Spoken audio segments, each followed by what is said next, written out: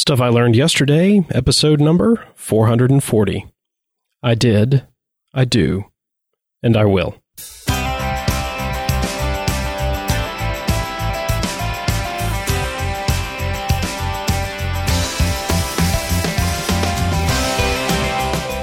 Well, hello everyone. My name is John McGrail. I am a complete sucker for a great love song, and I believe that if you're not learning, you're not living.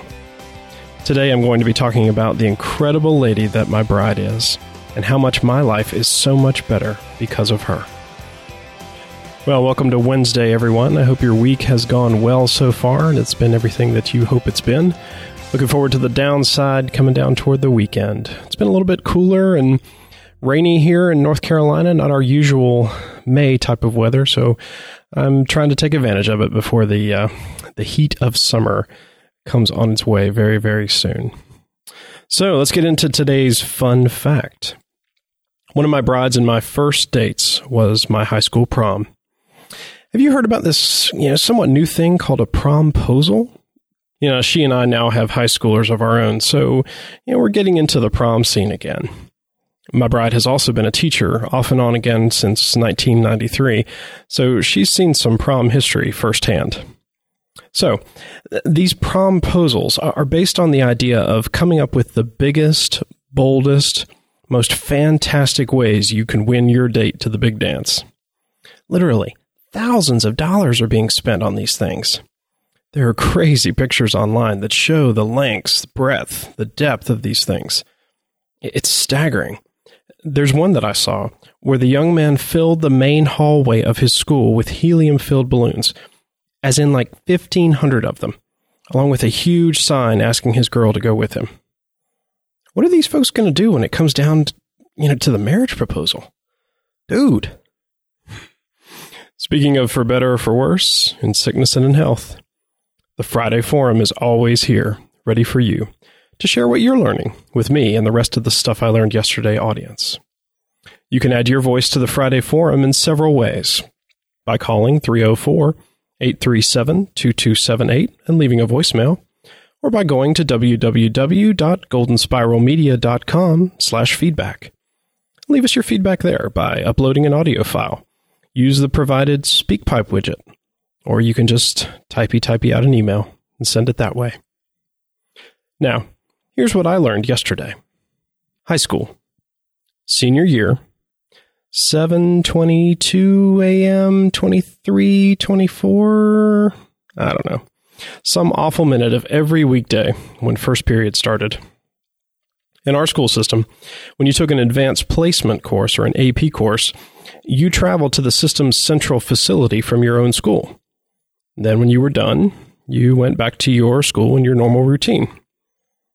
So, first thing, every day, she came in the door. Our teacher thought it would be fun to play matchmaker, so she assigned our seats next to each other, so we'd have to converse with each other. Now, the class was AP Spanish, so our conversation never went too deep.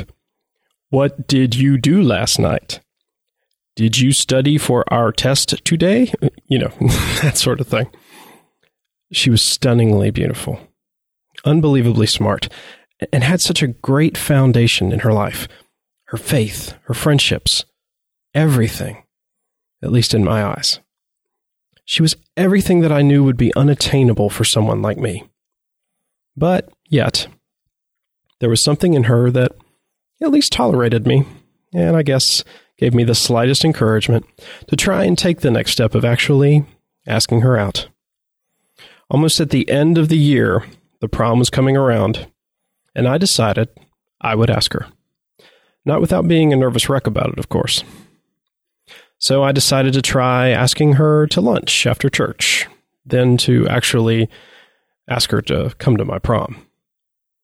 We both love telling the story today of me pacing around the phone and my mother saying, "Good grief, pick up the phone and call. It's not like you're going to marry her." And so, after finally making the call and her considering my offer to go out, her mother saying, Just go. It's not like you're going to marry him." We lunched. I stammered out my elaborate promposal Would you like to go to the my prom? We prommed. It was lovely. And as it turned out, we would be going to the same university in the fall. We went our friendly ways after that big night, but I always kept in touch to know what she was up to. We ended up living in dorms close by, and sometime a few weeks into our first semester, through mostly my pestering, and this time her sister saying, "Why would you not go out with him? He's a nice guy who obviously adores you," we started dating. And that was the fall of 1989. Yeah, college was a lot of on again, off again, but there was never anyone else that either of us went out with seriously throughout the whole time. I actually broke things off as we were entering our final semester together, as I needed her to decide if she was on the same page that I was. I saw this going the lifelong distance, and she just wasn't there yet. We both grew up a lot during that final semester, and at the end of it, she came back to say that if I still saw the same things, she knew that she didn't want a life without me in it. She started student teaching in the fall of 1993, and I looked for work in my new credit union field. She was living with one of her best friends from childhood, and they were both teaching. I asked her roommate to find a reason to Amscray, and I planted my tuxedo from my time with the UNC Glee Club in the bathroom hidden away. I snuck away during a commercial, changed very quickly, came back on one knee, and the answer was yes. 9 months later, we started our married life together. Our small apartment was a great home. She taught at her parents' high school, and I started my credit union professional journey. While many marriages have a challenging beginning, we fell into a very comfortable rhythm right from the start. Probably because we'd been together for almost 5 years before getting married. The only remaining challenge was actually living together, and we didn't really struggle with it much there, thankfully. We also got ourselves involved in a small group of folks within our church. It gave us a community of couples and families, all working together through the same issues of life, of faith, and family. That's something we've continued to do to this day, no matter where we've gone. My bride and I will celebrate 22 years together married in June. We have 4 amazing kids, and thankfully, a very rich legacy already of people that we've been able to serve and help through our years of teaching and financial services. My bride is amazing. She could teach AP calculus and the 4-year-old with skill and care. She takes care of our home, creating an environment where we laugh often, we forgive, and we ask for forgiveness. We face struggles together. She loves our children fiercely. She loves and keeps me pointed in the right direction. Our marriage has had its share of ups and downs, like all marriages do. We face these challenges more gracefully than others from time to time.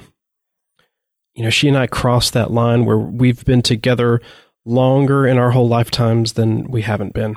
And we did that when we were 37 years old. And I'm confident that we'll be one of those couples that celebrates our 30th, 40th, and who knows, maybe even 50th anniversaries together. We decided in the beginning that divorce would never be an option for us. So we'll have to struggle and succeed through whatever comes, together. Here's what I learned. I am pro my marriage. Our culture has been at real odds lately about what marriage is defined as, and I think for those of us who are married, we've missed the opportunity to talk about what it means. And while I do have my own convictions around what the definitions look like, that's not what I'm really here to talk about. I've been given the gift to love someone unconditionally, to battle with my own selfishness, and to teach our children what a good marriage can look like. Maybe even at moments, what a great one looks like. And you all know that I went through a pretty emotionally dark time, especially over my period of unemployment. And what I can testify to you is this. My bride has stood next to me, kicked me when necessary, and loved me well through all of it. We're far from everything being rosy, even though I've started my new job. There are many, many challenges ahead, but I can't imagine facing those things without knowing what I have at home. I wish I knew a Hallmark card writer who could sum up all of this for me with perfect words. The only ones that I can come up with are, my Constance Elaine, thank you very much for being my bride. I love you more than I can say. I'm John McGrail, and this is Stuff I'm Learning Every Day.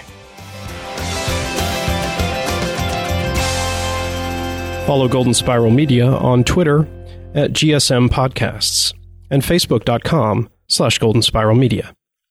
To subscribe to Stuff I Learned Yesterday, visit goldenspiralmedia.com/subscribe. If you'd like to join our popular Facebook group, we're at facebook.com/groups/Stuff I've Learned Yesterday. And if you've enjoyed this episode of Stuff I Learned Yesterday, I'd be grateful if you'd leave a review in iTunes by going to goldenspiralmedia.com/iTunes.